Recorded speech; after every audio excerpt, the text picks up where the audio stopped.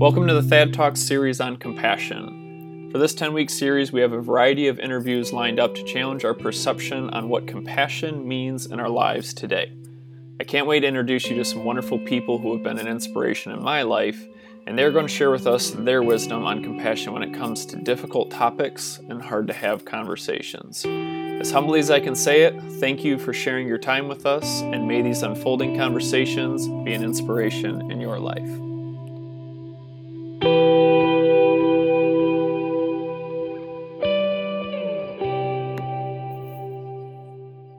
Welcome back, everyone, to Thad Talks. Today we are going to chat with my dear friend Jordan Gilliam, whom I met actually only a few weeks ago at my church. He plays in the worship band as a guitarist, and Jordan has a pretty unique and difficult story. And one day I just walked up to him and invited him over for dinner. And this friendship has kind of evolved and unfolded ever since. And I think whether you've been in the situation or not, I think the stories can touch us all in various aspects. And so I want to turn it over to Jordan just to kind of give us the overview of where he's come from and how his life has shifted in the past year. Well, hello, and I am happy to be here. And yes, our friendship has definitely blossomed since the day you made me pasta. Where do I start? So, I was married once, and quick story.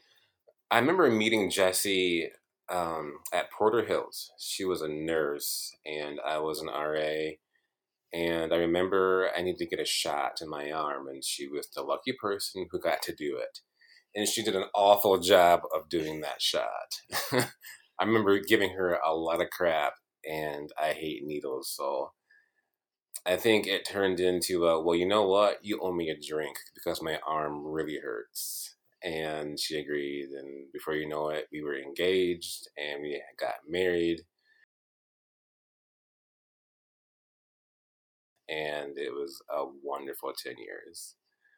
Got two great kids, my daughter, and I have a great son, 6 and 9 years old. And it's been a blast until recently. I think it was just after Christmas, and Jessie had called me and said, you know what, you left the trash out, and the dog got into it and made a mess in the kitchen. And I said, I'm sorry, I'll be home to pick it up. She goes, no, I got it. I'll take care of it. And one of those moments when your wife reminds you at the night that she's still awesome and better than you are at cleaning up your own mess. And so she did. And so me and the kids went and got food and got home. And we found my poor wife. She wasn't breathing. And it's a really tough thing to come home to because my two kids were with me. I remember exactly how I felt, the hopelessness, her white skin, she had no pulse. And I had a tough call to make. I could, call for help, or I can get my two angels into the basement before it got messy. So a little backstory, I was working at Life EMS, and I love that company, and I know each and every employee who was involved with that call. And so I knew what was going to happen. But I got my kids to the basement, got them taken care of. They were obviously very unsure of what was going on with mom. But got back upstairs, and I think at that moment, your brain tells you that this person's going to be fine. They're going to wake up. But they don't. And so in your head, you realize, well, this is when you have to do CPR, right? This is what happens in the movies, and it tends to work. And so I got her on the ground, and I remember calling 911, and they knew who I was because I worked with them. But they sent out some help. And by that point, I'd been doing CPR for maybe 7 minutes.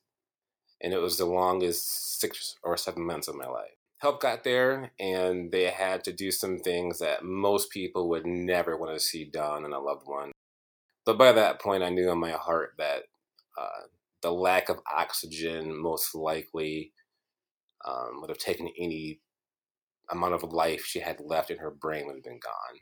And so the dark days began in the hospital at St. Mary's. What an amazing crew of people who took care of her that week. Very tough week. But if you ever had someone in the hospital in the ICU, you know how it is. You know, every day you're hoping for good news. You're hoping for a new outcome. You're hoping that just maybe there's some good news coming.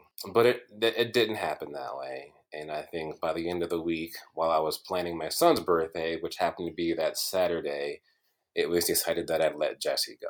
That, you know, the damage to her brain was too severe. I know that she had been having,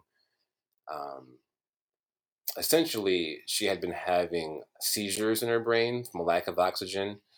It was a nightmare. And I know that's just not how she'd want to live. And so I made a decision to pull the plug and let her go back home. And so that was just a very hellish week, a very confusing week.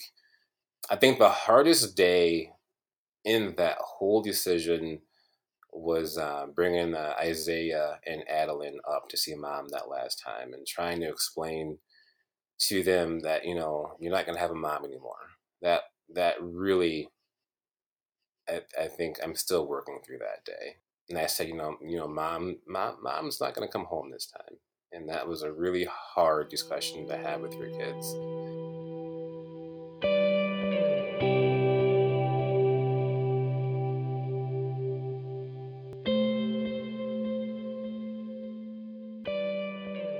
I think one of the things we've talked a bit back and forth about was this notion of control in our lives. I know many folks who may be listening will say, oh, well, that hasn't happened to me, or it never will happen to me. But obviously, even though you worked in the field, that was your daily reality. It's what you saw on a regular basis. I'm sure you too never expected to come home to see your wife laying on the floor.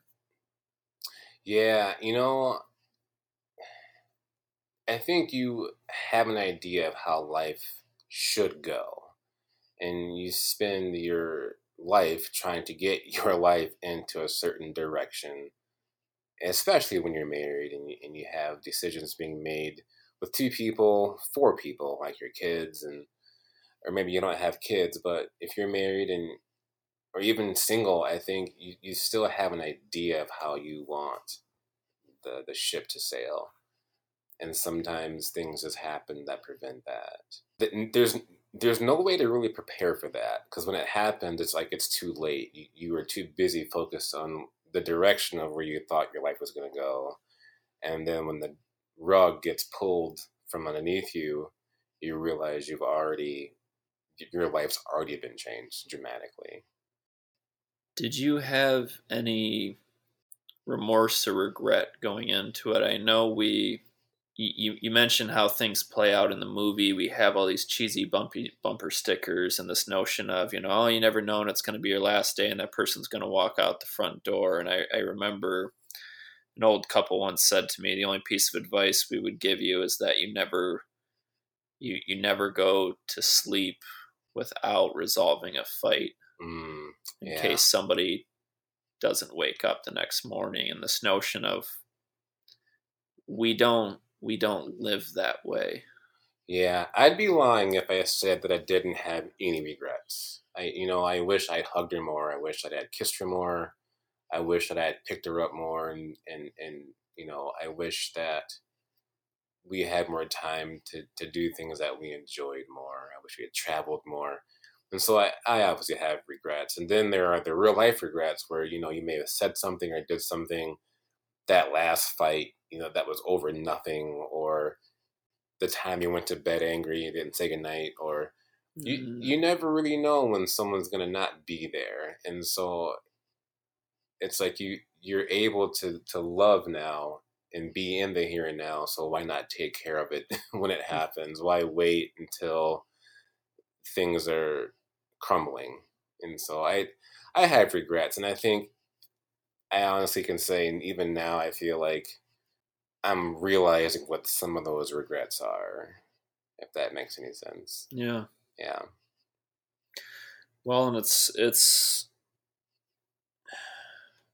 even if you tie that back into the outcomes and expectations, it's this reality that we can, even in our best intentions, try and plan our life and point it into a direction that we want, but we don't get to skip hardships, and we don't get to skip despairs in this life, and we usually, we don't know when it's coming. Like I made this joke once before. I've never heard somebody go up to him and say, "I'm sorry that you just lost your dog Sparky," and the owner say, "Oh, don't worry, it was actually a really convenient time for Sparky to go." Right? I mean, like, right.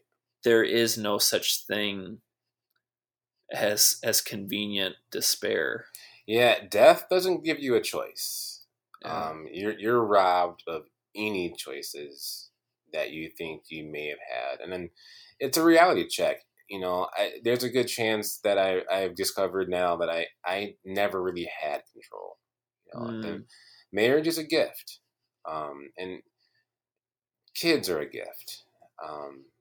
No one's promised these things. No one's gonna entitled to these things. But when you do get blessed with certain things, you want to try and control those things. Yeah. You love them, You don't want to lose them. You don't want to lose it. Exactly. And I think when it comes to, me particular with my wife, every day I can say wasn't a good day, but every day I really loved Jessie. And I think people knew that. I knew that. She knew that. I think every day that I woke up, I was happy that she was there. I miss that more than anything.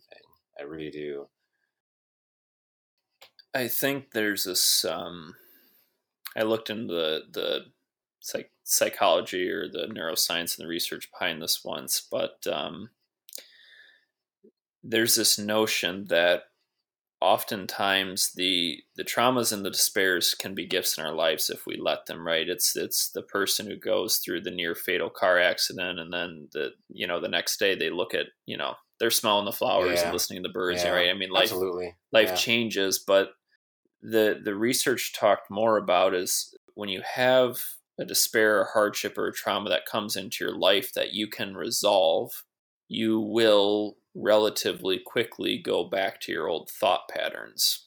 But if it is something that you can't resolve, like a death, a long-term illness, something that is a daily reminder of how little control you actually have, it begins to shift your perception, your outlook on life. What does joy mean? What is the point of existence? I think there's still this reality of you want things to go back to the way they were.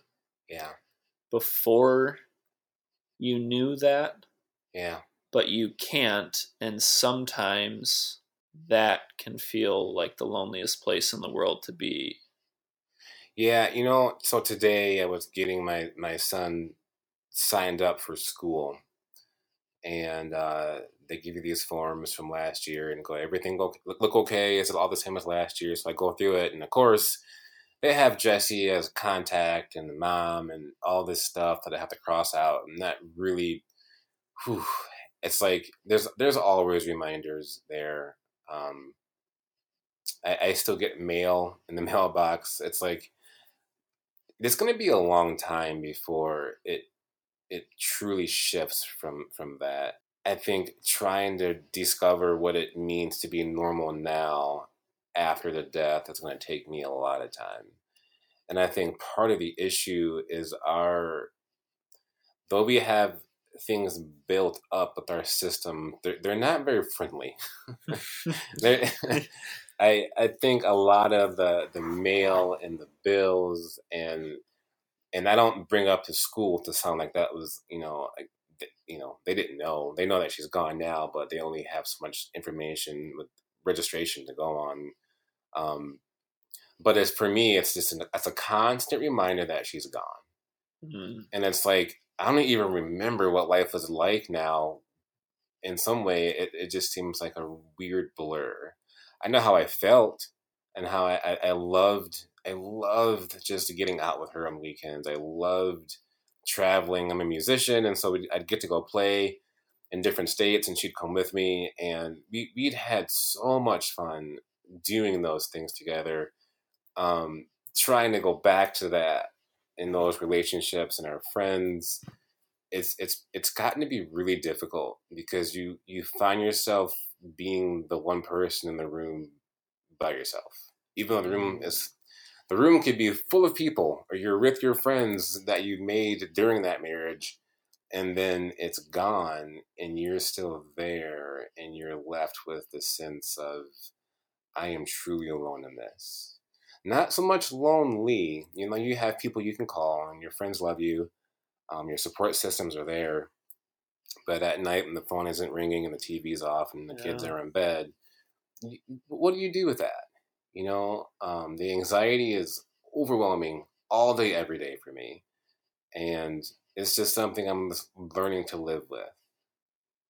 I do have faith that, I won't say things get better, but that I get through it, that I move through it. But I am different. I am forever different. I am forever changed. And that's, if I go against that grain, it's like I don't accept my life. It's like I have to go with the current of this situation, otherwise I'll die a brokenhearted person. And I think that's same for anyone who's lost somebody. As much as you hate that and as much as it hurts, you kind of have to let the current take you. You just have to hope and pray that you're in control of your body and emotions and your health during the ride. If I try and backpedal of the current, I will probably drown. And then the other dynamic is, my kids. I love being a dad, and oh man, I'm gonna lose it here for a second. But I think going to restaurants with my daughter and she says, there's always an empty seat. I think that's always a reminder, of what their loss was and what they're feeling. And I don't think I can fully understand it. I think I try and tap into a 9-year-old's mind and a 6-year-old's mind, but I didn't lose my mom. My mom's still here. God, thank you, Lord, for that. But theirs isn't now. And so trying to unpack that for them, yeah, that's a sad song. Why is there always an empty fourth chair? I'm gonna go, wow, why is the driver's seat always got daddy's books and not mommy in it now? A kid, how they work through trauma, it's very different, and it's very, very kind of scary when you're the parent, because you don't really know how to curve that other than just be there for them and let them express how they feel. They're constantly, it's a thing where they're constantly checking in on me. My son would call me on the cell phone daily for a while to make sure I was there, because he wants to be sure that when he comes home that I'm at home. And my daughter has anxiety all the time. I drop her off at the daycare, and she won't let me go. And I know a lot of it is just, well, if I let you go, you got to come pick me up. And I completely understand that.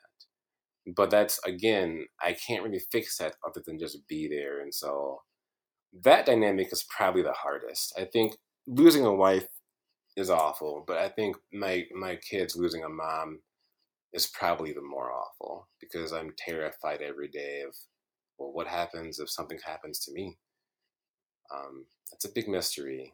And I'm sure there are people out there who have gone through this and who are going through this, and they'd agree there is no one real answer, other than just to say yes to new things and be inclusive with new things, and just be present with your children. It's a really delicate time. It's one of those things where I'm still working through. Okay, so there's an activity at school. It's Mom's Day at school, or it's Mother's Day, or anything with mom right now will always trigger something with the kids, and so I'm just trying to be in it with them at this point.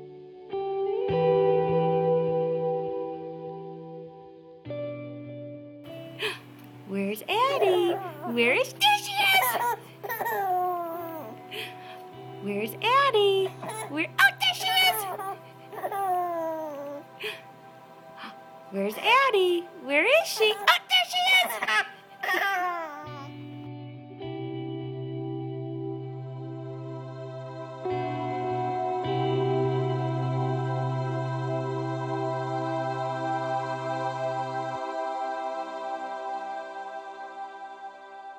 There's this reality that the kids probably want you to promise them that you're not going anywhere. Yeah. All the time. And it's a promise that you can't honestly make. That's the one guilty prayer that I think I do have is can I be here until 80? Can I get to 80, maybe 75 and still have hair? Like they need me here and I need them here but again, here we go. We're building this construct of control of what I think things should be. And when you love someone, when you love your kids or your wife, immediately there's a risk factor. In fact, I wouldn't even say a risk. I think when you love somebody, they're not going to be there forever. At some point, there'll be a goodbye. And so the conversation for me is, I really need to enjoy the moment I'm in with this person or with this, these people or with my kids for me in the sense. And again, it's still scary every day, but I guess I'm trying to focus less on what if something happens to me and more on, so today, what do you guys want to do today? It's still summer. Where do we go to have fun? And so that's been kind of my focus right now.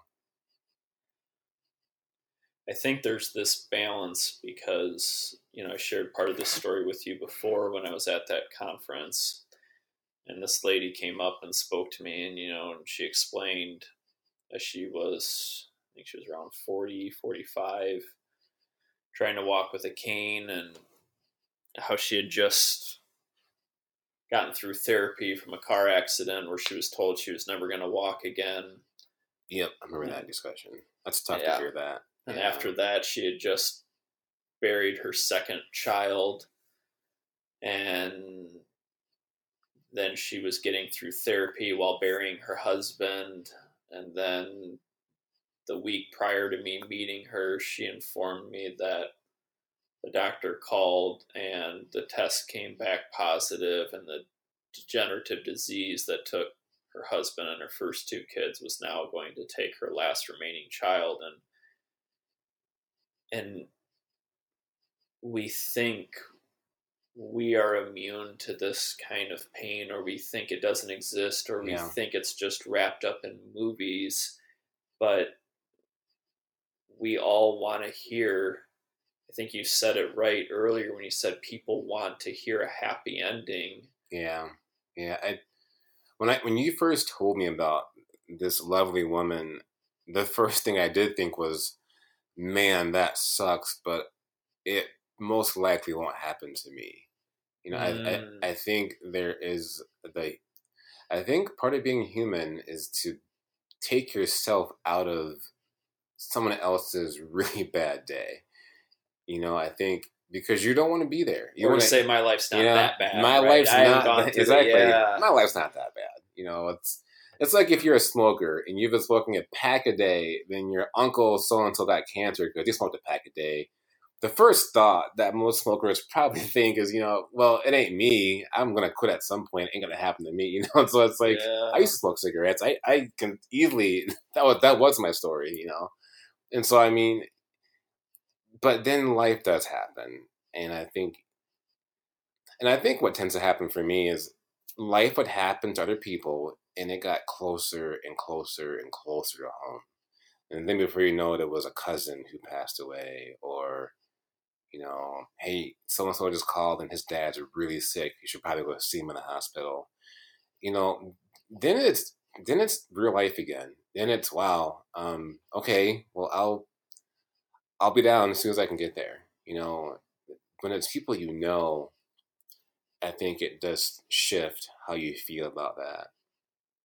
I think part of the grace in having this conversation is even not from the point of view of from the listeners to say, oh, I haven't been through what Jordan's been through, or count my blessings or things like that.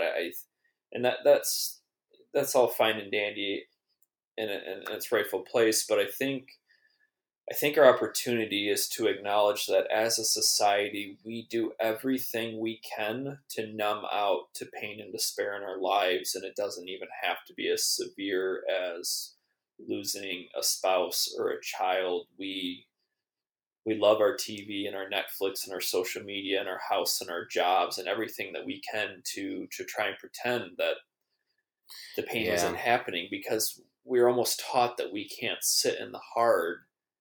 And I think the hard is not only our greatest opportunity to grow, I think the hard is our greatest opportunity to actually experience the interconnectedness of community with another person. Yeah, that's a tough one, man. I think it's safe to say that we don't grieve well. Mm-hmm. We just don't. And I won't say it's Americans or I just think people in general just don't grieve well. And it's not to say if your life is great and this isn't your story or your story isn't anywhere close to this, that's okay. Please don't. I don't think there's any room to feel guilty. I would even argue then lean into someone who has gone through something that just be with them in that mess. Part of grieving for me has been just obviously crying a lot. It's been waking up and it takes me like an hour sometimes to put on both shoes, and I still can't quite figure out why. Part of grieving has been, I'll go to some of our last hangouts where we used to get food together, and now there's this emptiness there that wasn't there before. Part of grieving for me is discovering that I've never really had to grieve before, and I don't really know what this looks like. You can go get probably 20 books on how to grieve properly, and they don't really mean shit if you haven't had to do it in your own story. Yeah. And so for me, I think part of grieving is really letting go of the idea that it's gonna get better. I think I'm realizing, like I said earlier, I have to get through it. And if not for me, then for my kids, which ultimately is still for me. But how that looks right now, it's a mystery. And like you said, and part of that mystery is there because of how we are conditioned to think. We kind of numb that part of our body, of our brain. We really try to get around it. And I won't lie, I've had a lot of nights when, had one too many drinks. I can easily say that the numbness, it feels good to not feel anything. I mean, you feel everything. And I think the decision at that point still resides in my heart. Well, what are you going to do about this? You could be a cynic, you can be bitter and have a lot of 6-packs in your fridge with vodka on top. Or, let's just call this what this is right now, which is a black hole. This is not going to help. And you have 2 kids who need a healthy dad. And I think right away, there may have been a few weeks in there when I realized, wow, I just shouldn't have alcohol in the house at all, because I know what's about to happen. And so part of it is just letting your face hit the floor hard and just saying what it is, this is a mess and I have no idea how to do this. But on the flip side, I will say the first people who came to my door in love was a lot of my church family, my musical church family, with meals and money and time. And so, I'm a very casual introvert. Letting people into my life isn't easy at all. But, I mean, you can let the pride go just for 24 hours even, and just accept the help that you know that you desperately need, there is some healing in that. It doesn't make you feel better. It doesn't make the situation any easier. But sometimes when people can just join you in that place, in that mess, whether it's food or just not small talk, but just be in your presence, it is helpful. It is helpful, and it has been helpful, and it's led to other things that I've said yes to, and so with that, I think there may be how do I say it? I think a different place for me to travel into during the grieving process. It still sucks. I miss Jessie every day. I miss her more now than I think I ever did when we were even together. Which sounds weird saying that, but if you're married, you get what I'm getting at. And I would do anything to go back. Well, as we wrap this up, there's something you said to me the other day that just slugged me right in the gut. And I remember we were sitting in the YMCA, and I started crying when you said this out loud. And no, this is gone. Yeah. What would Jessie want from me? Man, that still gets me teary-eyed just thinking about it. What does she want is something I should just have tattooed on my body. I don't know yet, but it's something I think about every day. I want to. How do I say this? This is a tough one. I don't know if that's answerable right now. I can say this though, that she would be pleased with the care of the kids. I know that, and I know that she'd want us to just see the world. And so part of me, I guess, feels like it would be healthy to do some of the things that we wanted to do that we didn't get a chance to do, and just do them with our kids now. I think that would be a good place to start with the answer to that question. As far as me and me as a single dad now, and I think I would hope that she would say is just live your life. Just find joy in every day, and not to get so wrapped up in the future plans. And it's easy to do that. I think we would always have these like goals, and how much money we were going to have when we got old, and how many houses we would have had, how many estates we're going to live in. And some of that stuff is obviously just fun to talk about. It's not always reality, but I do think on the other side of this, that learning to just enjoy the moment I'm in now, to just fully be present, and just be kind to people. And that's one thing Jessie, I think people didn't know the way that I knew her, was that she was always so kind, and she always encouraged people to be the best that they could be.